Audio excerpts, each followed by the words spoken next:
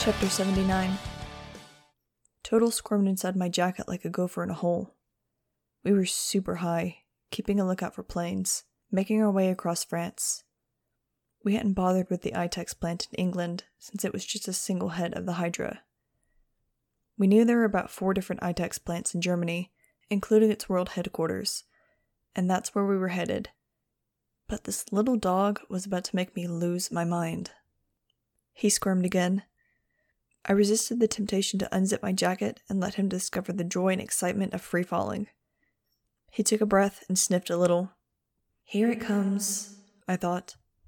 "It's like you have no soul," Total said. "Total, we've been over this," I said impatiently.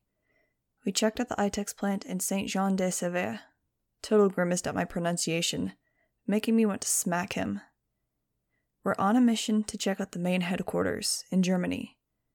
There was no ITEX plant in Paris. Thus, going to Paris makes no sense. "No, it's only the center of world culture," he said. "The home of some of the best food on the planet. Fashion, art, architecture. Ah, Versailles." He sounded like he was about to cry. I rolled my eyes. "And yet, no ITEX plant," I said pointedly. "I wouldn't mind seeing Paris," said Nudge. "I saw this guidebook back at the library. They had little canal boats you can take on tours, and fancy gardens, and that Louvre museum, and palaces, and all kinds of stuff." She looked at me hopefully. Total had taught both the girls how to use crocodile tears, and now Angel turned grieving eyes on me. I steeled myself, waiting to feel her infiltrate my brain, but she didn't. That I could tell. "Life is so short," Angel said sadly. "So short and so hard. The idea of seeing the city of light, just once." "Oh, for God's sake," I muttered. "It would make almost everything seem worthwhile," she finished. "Yes, because what's a life of degradation and torture compared with the charming bistro on the Champs-Élysées?" I asked, sarcasm dripping. Total grimaced again. "Exactly," Angel said excitedly. "That's what I'm talking about. It all becomes unimportant when you're standing at, Sacré-Cœur." I knew I was beaten. If I didn't give in, not only would I have to listen to 2 children, a hulking disaster, and a dog whining at me all the way to Germany, but once we got there, no one would be able to concentrate on the mission. Plus, I was expecting the voice to pop in at any second with some sage fortune cookie advice like, "See what Paris has to offer," or "What's the lesson you can learn from this?" or "Maybe you'll find a bright, shiny clue to something right there at the Arc de Triomphe." I looked down. Far below us, the million lights of Paris were obvious. It was the biggest city in the country and sparkled like a diamond. An expensive, time-consuming, no doubt pointless diamond. I rubbed my forehead with one hand. "Oh, all right," I muttered. "Fine. We'll spend a couple hours in Paris." I tried to block out the whoops of joy. Looking at Ari, I realized he hadn't weighed in. In general, he kept his thoughts to himself, as if he didn't deserve to have an opinion. Nudge and Angel still didn't look at him or interact with him. I also knew that Paris would be one of the last fun things he did in his life. "Let's find some place to sleep," I said, as we angled downward through the night. Chapter 80. Here's the weird thing. We hadn't seen hide nor hair of an eraser or a whitecoat or a flyboy chasing us since we'd split from Fang and the others. We still had me, Angel, Total, Ari, of all the if factors that could possibly be tracked. And yet the last several days had been one grande vacance, as we say here in gay Paris. So, what was different? Just that Fang, Gazzy, and Iggy weren't here. It was crazy. I wondered what they were doing. If they were, on a beach or partying somewhere or whatever. Completely forgetting about us. Not missing us. Part of me was dying to find an internet cafe and at least read Fang's latest blog entry. Maybe I could get some idea of where they were and what they were doing. But the bigger, self-righteous part of me refused to acknowledge my burning curiosity. OMG! Nudge squealed, putting a flimsy, arty scarf around her neck. This is fabulous! And so suitable for an eraser to grab and yank, thus breaking your neck, I struggled not to say. Instead, I nodded unenthusiastically, hoping she would read between the lines. This is what I'm talking about, Total said happily. He leaned his front paws on the marble table and pulled his chocolate pastry toward him. I'm sitting here. I'm eating. And Angel didn't have to control anyone's mind. This is civilization. Dogs are allowed in most restaurants in Paris, in case you haven't picked up on that. We were sitting at a tiny marble-top table outside a cafe. People streamed past us, not turning into erasers or whatever would come after erasers. It is really neat, Nudge said, looping her scarf around her neck so it wouldn't dip into her coffee. How many of these can I have? She was on her third pastry. I shrugged. However many you can eat without barfing. Okay, as a mom, I'm unconventional, I admit. Especially since I'm only 14 and didn't actually give birth to any of these guys. I wish... Angel began, then stopped. She pulled her Café Alouette over and took a sip. I wish everyone was here with us, I heard in my mind, and it wasn't the voice. I nodded at Angel. Me too, I thought back. What are we going to do after this? Nudge asked. How about the Louvre? I shook my head. Too enclosed, too much security, too many people. There isn't enough Valium in the world to get me in there. The Eiffel Tower is open and high, said Angel. I nodded. It's a possibility. I checked my watch. You guys have 4 hours, then we have to bug out of here. Nudge snapped me a salute. Jawohl! Total started choking with laughter, and Ari and Angel both grinned.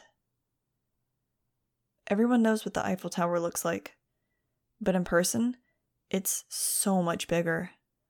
All this lacy steel and iron swooping up and up into the sky. It was so tempting to just fly to the top, but instead, we waited in an endless line and took a crowded elevator to the top. And you know how much I like being packed in small places with other people. But once we were at the top, the view was magnificent. Right below us was the Seine River, with its houseboats and tour boats. From up there, we could see everything, all the major landmarks, like the Arc de Triomphe and the Louvre Museum. Paris stretched as far as we could see. I had to admit, Paris was really beautiful. The buildings all seemed so old and fancy, and really pretty in a non-American kind of way. I wish the guys could see it. I hope you guys can see it someday too, if it's still standing after the whitecoats try to destroy the world. Of course, Nudge made us shop. At least street stands weren't as claustrophobia-inducing as enclosed stores. All along the Seine were little stalls, selling books and flowers, and I felt as if we were in the movie with subtitles. I waited with saintly patience as Nudge and Angel sorted through t-shirts and hats and books and French that we couldn't carry, much less read. Ari tried on a leather jacket. His old one was shredded and bloodstained. The stall vendor looked at Ari warily. Then Angel distracted him, and he didn't seem to notice Ari anymore. It's you, I said, watching him shrug it on. Is it comfortable? He grimaced. Nothing's comfortable when you're built like this. He gestured to his hulking, overdeveloped muscles, the lumpy wings that didn't fold in perfectly, neatly, like ours. I stepped behind him to smooth out the collar, and that's when I saw it again. The expiration date on the back of his neck. His time was coming. Very, very soon. You know what? I was glad I'd shown him Paris. Chapter 81. You know the other strange thing about Europe? It's wincy. It was like, oops, I blinked, and there goes Belgium. All of Western Europe could fit into America, east of the Mississippi. Flying from England to France took about 30 minutes. Crossing over France took about 6 hours. It had taken us almost 8 hours to cross Texas, back in America. Anyway, here's my one-note take on Germans. They're scrubbers. Hoo boy, we're talking a tidy little country. France? Not so much. Okay, no one leave their socks lying around, I instructed as we drifted to a landing outside a town called Lindingham. That would send them right over the edge. Lindingham seemed to have been designed by the Germany team at Epcot. I kept expecting Bambi to pop out from behind a bush. There was so much carved gingerbread on houses that my stomach growled. The one main road through town led uphill to an incredible medieval castle. You guessed it, Itex. Still lording it over the peasants, in their way. This is too cute, Total said, hopping down from my arms. I want to start planting window boxes or something. The hills are alive, Nudge warbled, spreading her arms wide. With the sound of... Okay, listen up, I broke in. The castle is through these trees. Let's do a quick recon, and then decide what to do next. I set off into the woods, pushing aside the picturesque German underbrush. Frankly, I'd expected a German forest to be a little tidier than this. Wait, don't tell me, Total said, trotting after me. We're gonna break in, steal some stuff, break some stuff, almost get caught, and then escape in some dangerous, dramatic way. I set my jaw, trying to ignore Nudge's giggle.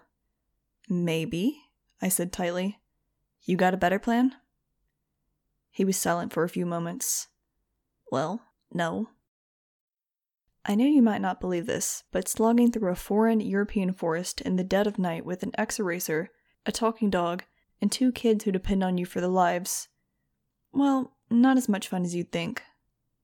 But maybe that's just my negativity talking. Once again, I was forcibly reminded of what slow and hard work walking is, compared with flying. But I didn't want to take a chance of being seen, not this close to the castle. For all I knew, they had watchtowers or radars or searchlights. Possibly all 3. But we finally made it. Standing at the edge of the woods, looking across the moat at the thick, high castle wall, I felt like this was the most castle I'd ever seen. It was all pointy and chock full of turrets, with narrow slits for cute Robin Hood arrows, and other windows with many tiny panes of glass. Of course, the floodlights and razor wire at the top of the wall detracted a bit from its charm, but if you squinted, they faded away a little. There's an iron gate, whispered Nudge, pointing. We can see through it. Yep. Sticking to the shadows, we half-crouched, half-crawled toward the castle, checking carefully for tripwires or hidden traps. When we were within 30 feet of the gate, the sound of marching feet made us freeze, bellies to the ground. My raptor vision showed me the next generation of erasers goose-stepping in the courtyard. I saw just as clearly the lines of people marching after them, fierce expressions on their face. But there was something odd about them, not entirely human. And then I saw my old clone double, Max 2, who had tried to replace me, who Jeb had tried to make me kill. She was back. Chapter 82. Standing next to me, Ari had gone rigid, his eyes locked on the Max clone. I remembered that they had been an anti-real Max team, and felt my stomach tighten. My vigilance about Ari cranked up a couple notches. While I pondered this revolting development, Nudge elbowed me in the ribs. Oh my god, she whispered. Do you see that? Yep, I said, watching Max 2 grimly. We meet again. What do you mean? We've never seen her before, said Nudge. I turned and looked at Nudge. Hello? You don't remember that topsy-turvy day when I tried to cook and offered to fix your hair? Nudge frowned. Yeah, that was Max 2. That's not what I'm talking about. Look, 4 rows behind her. I looked. Then I saw what Nudge meant. There was a Nudge 2, marching along with an un-Nudge-like solemnity. Other than that, she looked exactly like her. Holy moly, I breathed, hardly able to believe it.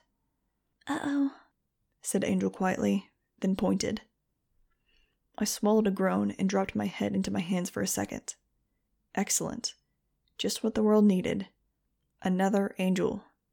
Because God knows 1 6-year-old mind-controlling flying child just isn't enough. I don't believe it, said Nudge. There's another me. And another me, said Angel. Was everyone here a clone? Maybe not. but they were all mutants of some kind, I was willing to bet. What? I'm not important enough to have a double? Total sounded completely offended. No, let's not clone the dog. He's just a dog after all. I rubbed his head behind his ears, but he huffed and flopped over on the grass. I don't have a double either, said Ori. So Jeb hadn't cloned his son. How sentimental of him. Are they going to replace us, like they did with you? Nudge asked.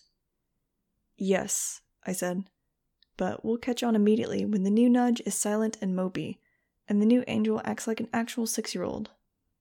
They smiled, and I congratulated myself on my ability to keep their spirits up, even in the face of this new atrocity. Actually, I went on, let's come up with a code or phrase to use with one another, when we need to make absolutely sure we're the right ones, okay? Okay, said Nudge. Oh, I've got one, said Angel, and we put our heads together as she whispered it. Perfect, said Nudge, breaking into a smile. I laughed silently and slapped her a very quiet high five. Ari grinned and nodded. Even Total's furry black face seemed to smile. So what was the secret word? Yeah, like I'm gonna tell you. Hey, and thanks for listening to another episode of Maximum Crime, a Maximum bootleg audiobook podcast thing. I am your all of it Marky, and sorry about the shorter episode this week. As you can probably hear, my voice is kind of sore and scratchy, but hopefully I can have that cleared up by next week. I don't know. It hurts to narrate for too long, and then it gets kind of crunchy, so sorry. Okay, I didn't have any comments or anything this week, so we will just head right into the recommendation. This week's recommendation is the podcast The Amelia Project. It is a podcast about this group of people who fake people's deaths in very weird and very interesting ways because everybody has an incredibly weird reason for wanting to disappear. It's kind of got a gallows humor, dark humor type of thing to it. It's really good though. They just started their 4th season, I believe. So there's a bit of backlog, but overall, it's really funny, and I really like the characters. I think they're fun and interesting. And I can't wait to see where they take this next season. So if you want to listen along with me, that is the podcast The Amelia Project, and I will leave a link in the show notes for that. If you want to get in contact with me, you can email me at maximumcrimepod@gmail.com, or you can hit me up on my Tumblr over at maximum-crime-pod. And if you want to leave a rating review on your podcatcher of choice, that would be super cool of you. Okay, I think that's everything. I'm going to go to bed and maybe try to rest my voice some. Alrighty, I think that's all I got to say for this time. So, until next time, fly on.